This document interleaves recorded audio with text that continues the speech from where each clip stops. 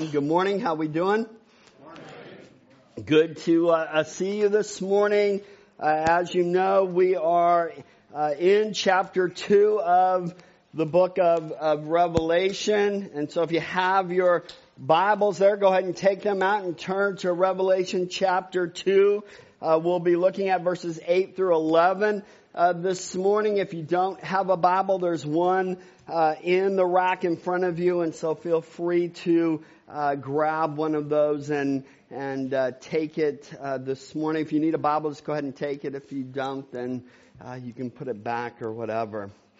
This morning we're going to be looking at the church at Smyrna and what Jesus has to say to a suffering church.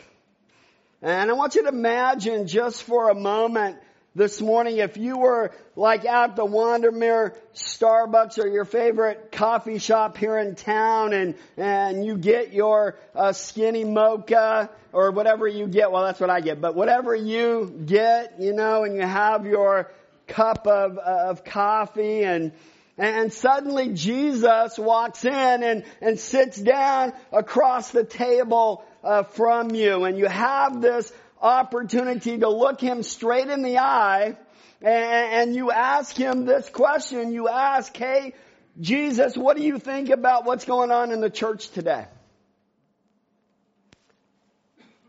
What do you think about what's going on in the lives of Christians, of believers in this day and age? What do you think he would say? Well, Jesus is the same yesterday, today, and forever. And his message of hope and encouragement and strength never changes. And so the message that he shared with the first century church is the same message for the 21st century church. And when we open up these letters in the book of Revelation and we read them, those letters that were sent to those 7 churches, it's like sitting down and looking Jesus in the eye, or him looking us in the eye and saying, this is what I think. Last week we looked at the church of Ephesus, what Jesus has to say to a busy church, a church that's so overburdened by activity, it didn't have time to love Jesus anymore. Well, let's remember this morning that when we get so busy, Jesus will come and remind us. He'll look us right in the eye and he keeps saying what? Keep first things what? First. And make sure that your relationship with me is above everything else. And so as we dig into the church at Smyrna, we're going to see what Jesus has to say to a suffering church. Well, what he has to say to a suffering Christian. One thing we need to remember that Jesus says to us as we're suffering in the midst of it all is to look up and look ahead. And if we can do that, we can face the suffering. If I could have a wish this morning, it would be that as we look at what Jesus says to the church so long ago, as they were suffering, that we would realize that his words are just as real, just as fresh, just as personal today.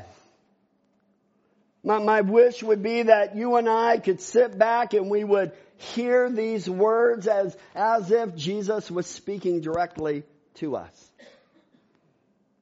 Because we all suffer. Some more, some less, but we all face suffering in our lives. And so the question becomes is how do we handle that? And Jesus is going to tell us some things this morning that'll help us just do just that. And not only as we face our own suffering, but maybe even more for some of us as we look at those that we know that suffer.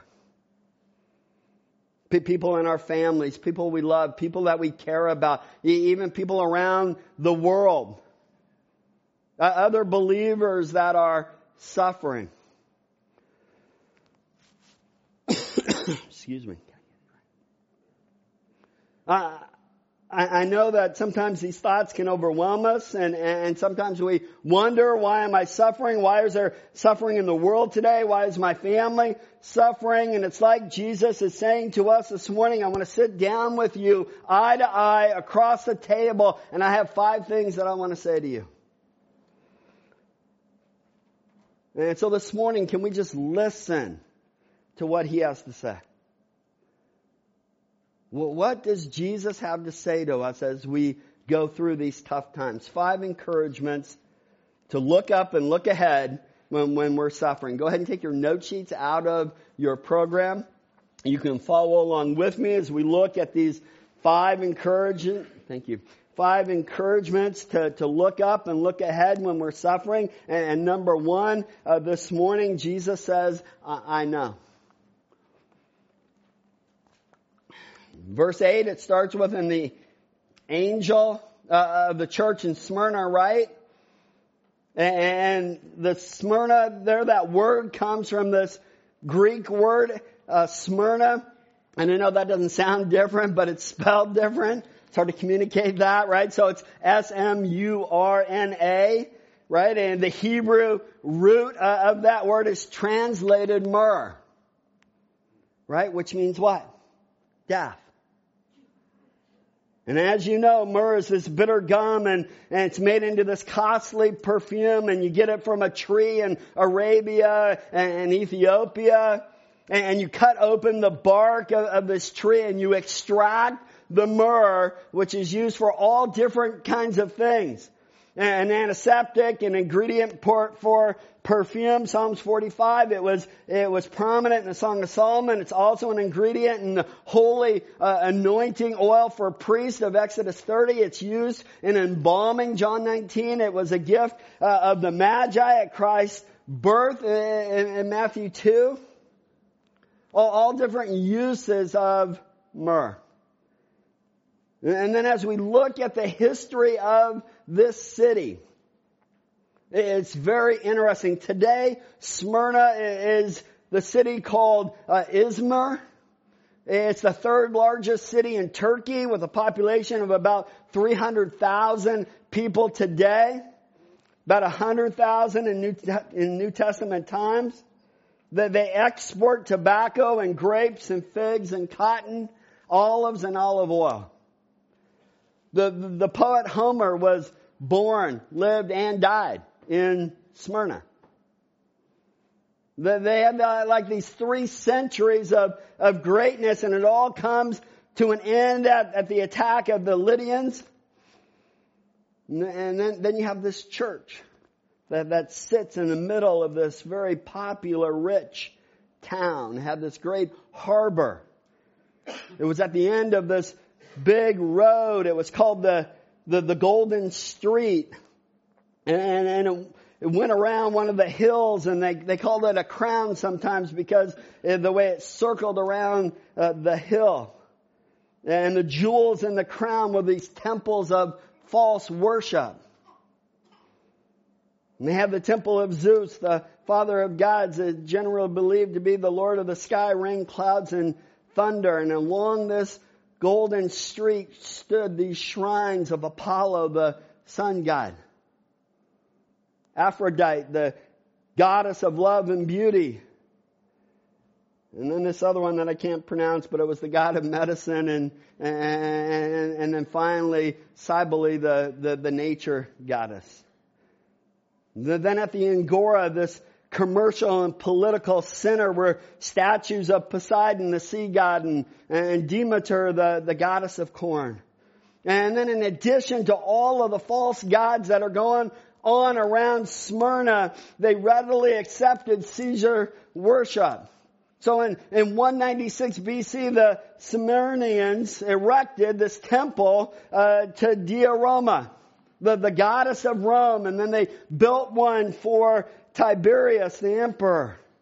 And then each year, the Roman citizens had to burn a pinch of incense on the altar to acknowledge publicly that Caesar was the supreme Lord. And when they did that, they get this like formal certificate saying that this is what they did. And the original intent of this was simply to prove political loyalty. And then after they did that, they could worship like any god or goddess they wanted to once they offered the incense to Caesar. And the purpose of all that was to unify and to integrate the various aspects of the Roman Empire. However, this act of worship becomes problematic for the believers there, right? For the Christians. And so many refused to do it, and so they were killed at the stake or killed by wild beasts in the arena. And you can imagine the Christians in this city, right? They're not a part of all of that's going on, and so they felt like they were outsiders. They felt like they're facing persecution and suffering in their lives, and they were. And Jesus has a couple of things to say to them. And I think he has a couple of things to say to us as well. And so when you're suffering, remember a couple of things. First, remember Jesus knows what you're going through. Right? He sees it. He knows your name. He knows your life, your circumstances, every single thing you're going through. He sees and he knows about. I wrote down this week some phrases that will never come out of his mouth, right? Like Jesus will never say things like, I didn't see that one coming. Right? He's just not gonna say that. Right? He's not gonna say, that's like shocking. Right? He's not going to say that. He's not going to say, you got to be kidding me, or run that by me again, right? He's not saying those things. Why? Because he knows everything. Jesus, who is God, knows absolutely everything. Everything you're going through in your life right now, he knows about. You are not alone. Right? You may feel like you're alone, but you are not alone. In fact, Jesus knows more about it than we do. And I don't know about you, but that's a huge comfort for me. Secondly, the second one's really a comfort. It's when Jesus says, I know, again and again to this church, he's also saying what? He understands what you're going through. Right? He not only knows, but he understands. He understands what it's like to be falsely accused. Why? Because he was falsely accused. Jesus knows what it's like for people who had power for just a brief moment of time to act like they had control over him when they really didn't. Right? Now, admittedly, that's a little bit different than from us, right? Because he had the power to strike back if he wanted to. And you and I may not have that power to strike back. But Jesus knows what it's like to be ridiculed. He knows what it's like to feel rejected. He knows what it's like to be whipped and wearing a crown of thorns put on his head. And he knows what it's like to go to a cross. And so there is no suffering that you or I could think of that Jesus doesn't understand because he went through it all. It says in verse 8 that he's the first and the last. And because of that, he can know and understand what we're going through on a daily basis. So I hope this morning you will see Jesus looking you in the eye and hear him loud and clear this morning. Right? I know. I understand. And then I hope you hear Jesus saying a second thing to you.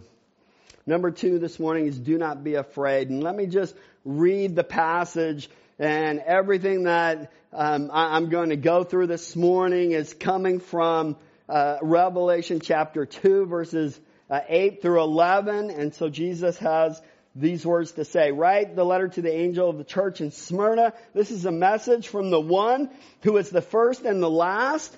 He was dead, but now he's alive. I know about your suffering and your poverty, but you are rich. Now, I know the blasphemy of those opposing you. That they say they are Jews, but they are not, because their synagogue belongs to Satan. Do not be afraid of what you're about to suffer. The devil will throw some of you into prison to test you. You will suffer for 10 days, but if you remain faithful, even when facing death, I will give you the crown of life. Anyone with ears to hear must listen to the Spirit and understand what he's saying to the churches. Whoever is victorious will not be harmed by the second death. And so I kind of want to camp out in point number 2 here for a moment. We'll want to be honest with you about this. You hear Jesus saying, do not be afraid. It's a common thing throughout the Bible that God speaks these words to us. Do not be afraid. And so the question becomes is how do we pull that off? Right? I mean, I know a lot of people that, get sweaty palms getting ready to go to the dentist. Right? So how do we pull off this do not be afraid? And trust me, I get it, right? Don't talk to me about planes and elevators. I get it. Okay? We all struggle with fears at some level or another. So how do we make this work? Do not be afraid. Well, I think when Jesus says do not be afraid, he's not saying to pretend like suffering doesn't hurt, because it does. Right? He's not saying if life is hard that somehow we don't look at it that way. Because sometimes life is what? It's hard. He is saying that you can be sure that ultimately God will not let you down. Because these are real words, and he's telling us how to live in a real world when he says, do not be afraid. Right? In a fake world, Jesus would say, do not be afraid. You know what? It's all going to turn out okay. Life is perfect. You don't have anything to worry about. Right? But that's not what he says. Did you catch the next part of verse 10? He says, do not fear. And then he says this, what you're about to suffer. Thank you very much. Right? He doesn't say, hey, don't be afraid. It's all going to be okay. He says, don't be afraid about what you're going to suffer. Right? That's a real world statement. He is saying when you are facing suffering or difficulties, do not be afraid. So 2 things to remember about that. One is that Jesus, when he says do not be afraid, he's not saying don't feel anything. He's saying what? Trust me in everything. So some people think like not being afraid means not to have any feelings of fear, like you sort of just wander through life believing that everything's going to be okay and life's going to turn out perfect and I live in this little bubble. When Jesus says don't fear to this church, he's saying to you and I and to them, can you trust me in everything? Can you trust me when life throws the very worst at you? Right? He's not asking us to live in denial. Because the truth of the matter is life may not turn out perfectly for you. But he is saying live in faith no matter what life throws at you. And you know what? I'll be there for you. Don't be afraid about what you're about to suffer. I remember years ago, Trudy and I, before we were married, we were babysitting this little boy who, I don't know, he was like 12 or something. And we decided, it was Trudy's full-time job in the summer, so we decided to take this kid to the beach, right? So we go down to Juanita Beach right there by Kirkland, and he's off doing whatever. And we, after a while, we realized we don't have a clue where he is. Right?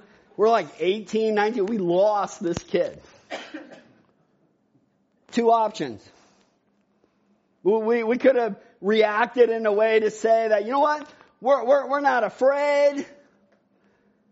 We're just going to be in denial. Everything's going to be okay. Nothing bad's going to happen. We're just going to sit here on the towel and wait for him to show up. Right? Or we could freak out and go try to find this little kid before something bad happens, right? And so we chose that one, right? But would it have been more Christian of us, more faithful of us to stand there with no feelings of fear about this lost little boy? I don't think so. I think God asks us to recognize that no matter what happens, He's going to be there for us. But He's not saying don't feel anything. He's saying trust me no matter what the feelings are. And many times, faith is the decision not to deny your fear, but to move ahead in spite of your fear. So that's one thing to remember. It's not about denying your feelings. It's about recognizing God's presence and His power. So that's what it means to not be afraid. The second thing to remember is to watch out for being afraid of being afraid. Right?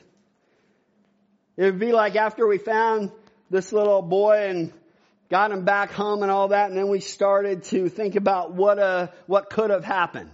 Right? And then that kind of paralyzed us for days and weeks after that. Like we couldn't get that out of our minds. You could have drowned in the lake there. He could have been taken.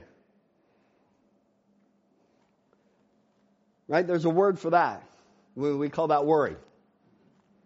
Right? Think about worry. And especially when we worry about something that hasn't happened before it happens.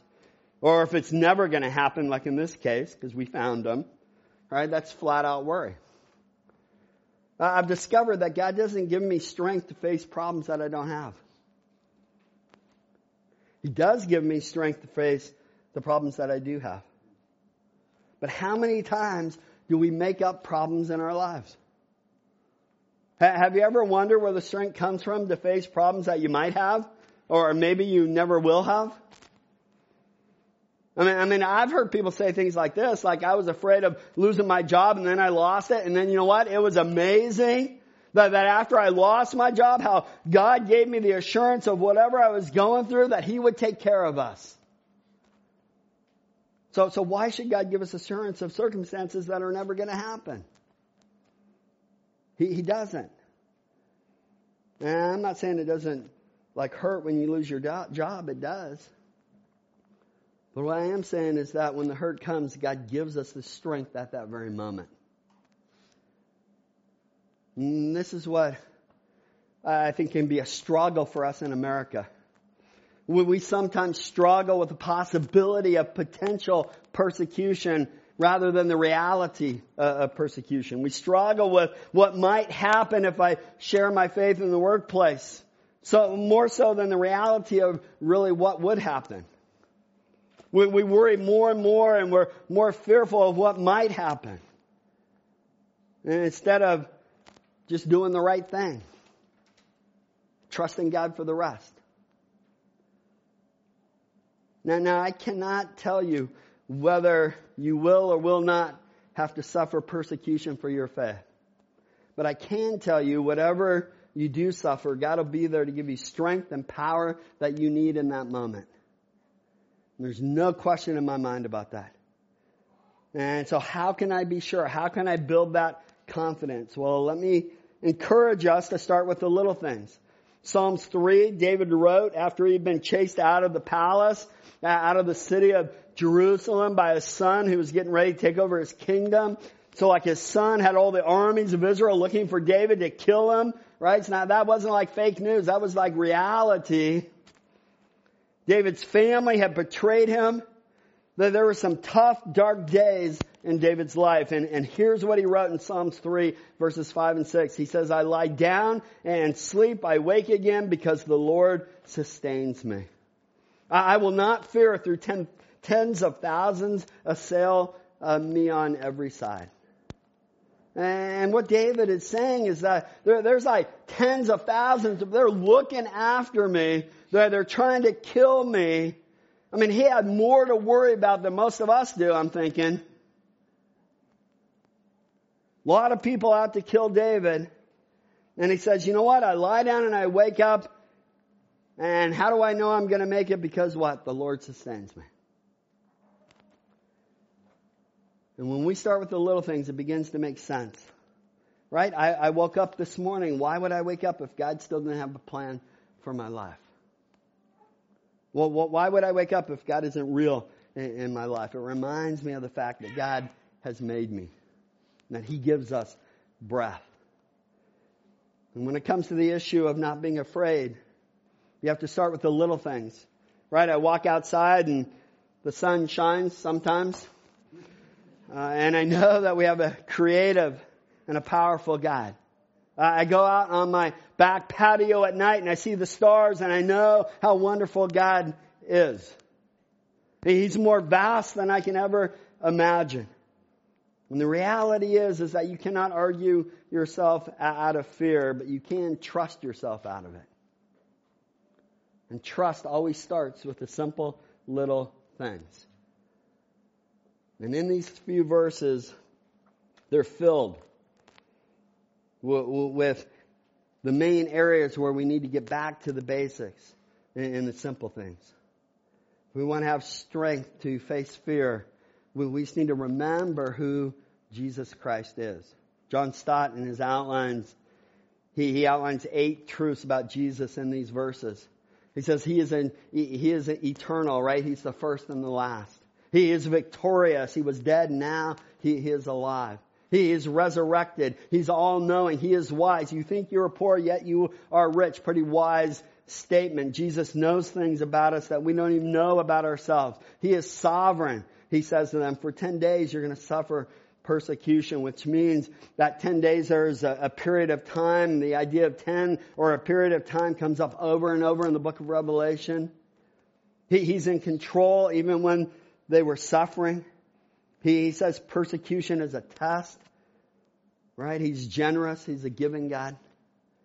And when we face tough times, when you feel like you're about to be persecuted for your faith, maybe at your job or maybe with your family, it's in those times that we need to hear Jesus say, don't be afraid of what you're about to suffer.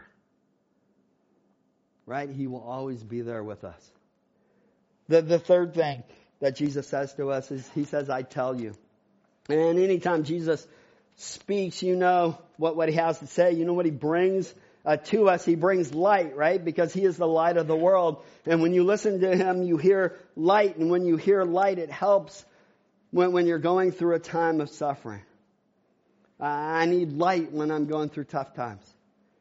And we're not left here to struggle with suffering and persecution and darkness. The Bible, God's Word, is filled with light. And in these few verses this morning, we see some of the light of suffering. And it can be light just to recognize who Jesus is. But also it can be light to understand what's going to happen in our lives. And in Revelation chapter 2, these 4 verses, we see 4 kinds of persecution or suffering that the Christians of Smyrna went through. That really I think we all can go through. And number 1 is poverty. Right? I know about your suffering and your poverty, verse 9. And why were these Christians poor in a rich city? Because they were Christians. Right? They'd been persecuted economically and financially. Number 2 is slander. I know the slander of those who say they're Jews and are not. And these were Jewish people who didn't trust God, who didn't believe in Christ, and they would just talk smack about the Christians. Number 3 is prison. The devil will throw some of you into prison to test you. And down through the centuries, there have been lots of Christians who have seen the inside walls of prison. Right? Most of Jesus' first disciples, the apostles, were in prison at some point in their walk with Jesus. Now, that is sometimes what we have to suffer. And then number 4 is death. If you remain faithful, even when facing death, I will give you the crown of life. And what's interesting to me is that Jesus doesn't have a single word of correction for this church. All He has is this promise of a crown. Not all He has, right? This promise of a crown, the crown of life. And I want you to think about for a moment with me, in our country, in the United States of America, which 4 of these do you feel like we face the most? Right? I don't know, maybe slander. Maybe when somebody says something about you in your office or in your family and it isn't true because of your faith in Christ. And as Jesus brings the light to persecution of Christians that have been facing this for over 2,000 years, and probably we will face as long as we're on this planet, he tells us some things about the kinds of persecution that we face in these verses, but he also tells us the source of persecution. And this is important because it gives us some light that might be helpful. Where does persecution come from? Well, there are 4 sources that they faced in Smyrna. Number 1 is the powerful. Right? They faced persecution from the Roman government, the powers that be. And in their day, the government was saying to them, you need to bow down to and you need to worship Caesar. And when they would not do that, the persecution came. And they would be killed at the stake. Or they'd be thrown into the den of wild animals. And I got to thinking about our day. Like, what is it for us when it comes to the powerful? Is it the government? Is it big business? Is it the media? Well, what is it that kind of persecutes Christians today? The second one is the culture. And maybe this is the one that we feel the most persecution in our day. In Smyrna, they had this temple to the Emperor Tiberius. And a bunch of cities fought for this temple, and Smyrna won the battle. And so they were proud of their emperor worship, right? It identified them. It made their city special. They were proud of the way that they worshiped this emperor, that they were proud of this temple and the people that would come to this temple. And then there were these Christians over here on the side, right? And the prevailing culture had to look at them and they'd say, like, who do they think they are? Right? This is the way our culture is. This is the way we do it, right? We come to Smyrna, to the temple, we worship this false god, Caesar. Right? Who do these people over here think they are? Sound familiar? And then number 3 is the jealous. And in this case, it happens to be from Jewish people of the city who are jealous of the Christians who are successful. And oftentimes this happens from people who could have been or who are your friends, and they end up being on the side of persecution, which is really hurtful. And then number 4 is the evil one. He says in these verses that the devil will put some of you in prison to test you. The ultimate source of all suffering, persecution, is Satan. And a couple of things to remember as you look at persecution through the light. And one is to know that we do not face persecution like millions of other Christians do around the world. Right? So you say, you know what? We need to pray for them. And then secondly, know that you and I do face persecution at some level. And if we don't remember that Satan is just as real in the U.S. as he is in China and Egypt or anywhere else, we will let our guard down.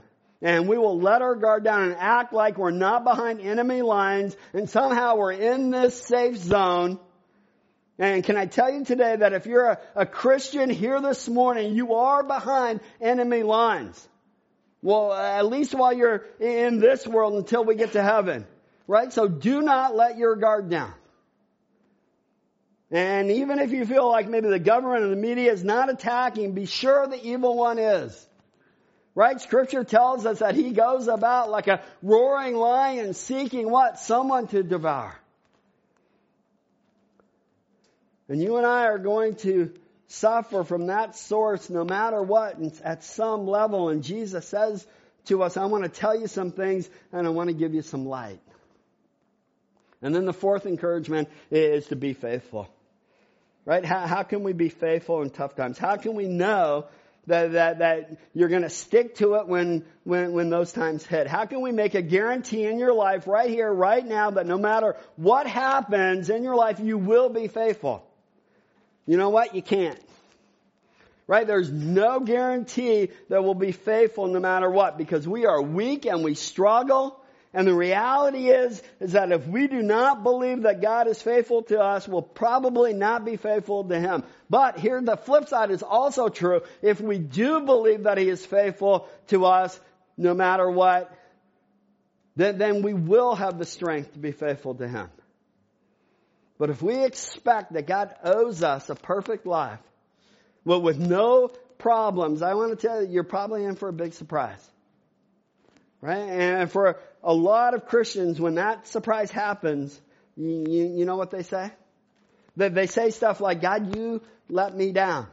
Right? You didn't keep your part of the deal. And for some of them, they end up with a very superficial faith.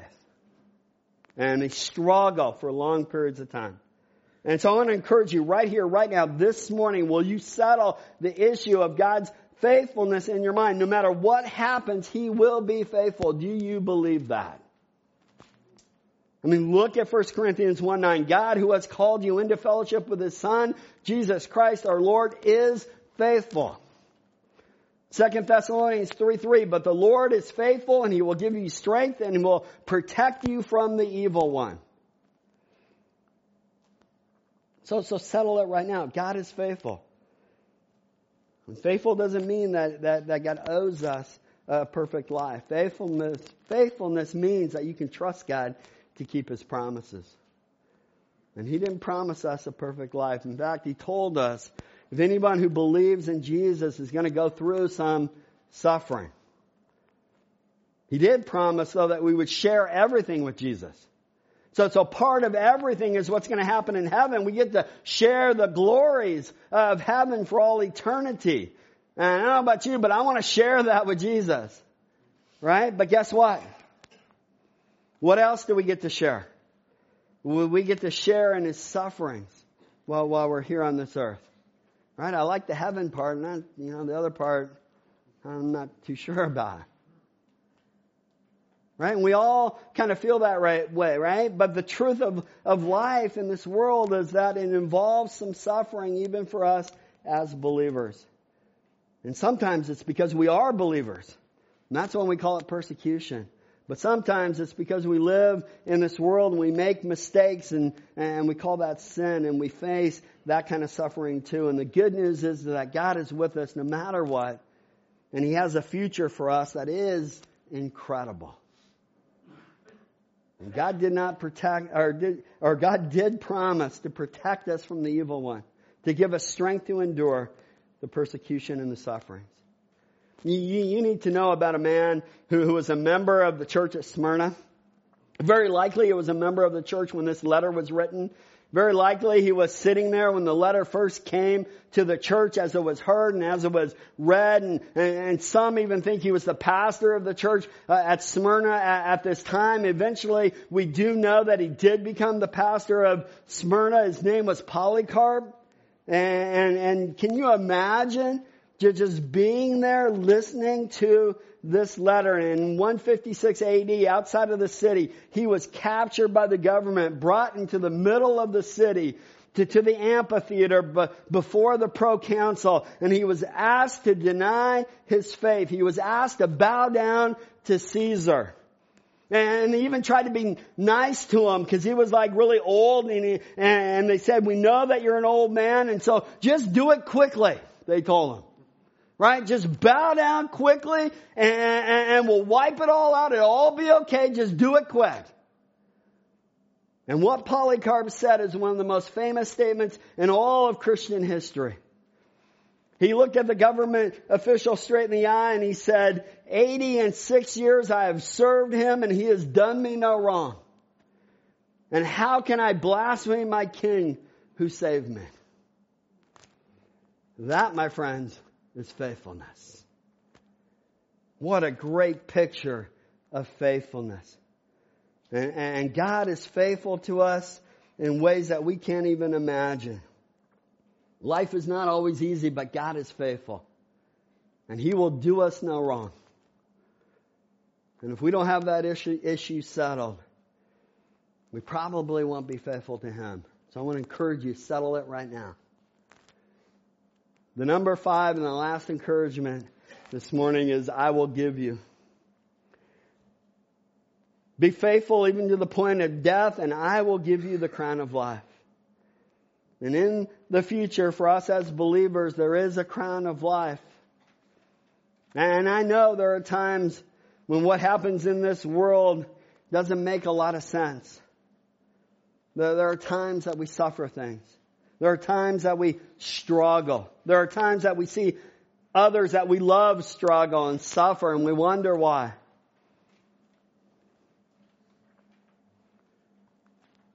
But there will be a day when Jesus puts the crown of life on our heads. And I believe at that point we will understand it all. And so as I think about the Christians in Smyrna as they walked down this street, the Golden Street, and they looked at these temples, and these temples were called jewels in the crown of that street. And as they walked down that street, I'm sure they felt pretty inferior, right? They were poor and they were weak and they didn't seem very powerful.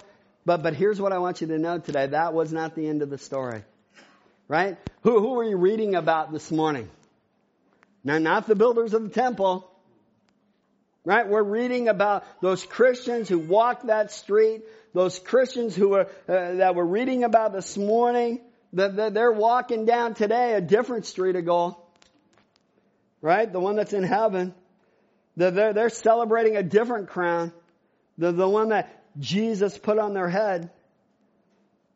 And I don't know about you, sometimes we frame our world, and however we frame it, whether we frame it like everything is bad and dismal, or whether we frame it like we live in a pretty cool place, whatever we frame it, however we do that, I want to tell you this morning, it is nothing compared to what God has prepared for us. When we realize what He's going to give us in the future, I think it helps us face the now. It helps us to build faith into our life in the here and now. So settle that issue today. Let's pray. Father God, thank you for your word today. And God, really my prayer this morning is that you would help us settle the issue of faithfulness in our minds this morning. Help us to be faithful to you no matter what happens in our lives. And God, we don't want to be a people who just run when tough times come. We want to be strong believers. We want to trust in you, even when life is not turning out like we want it to. And so, God, I want to thank you for the future, for what you have prepared for us. Father, we trust in you and we look forward to heaven. In Jesus' name I pray. Amen.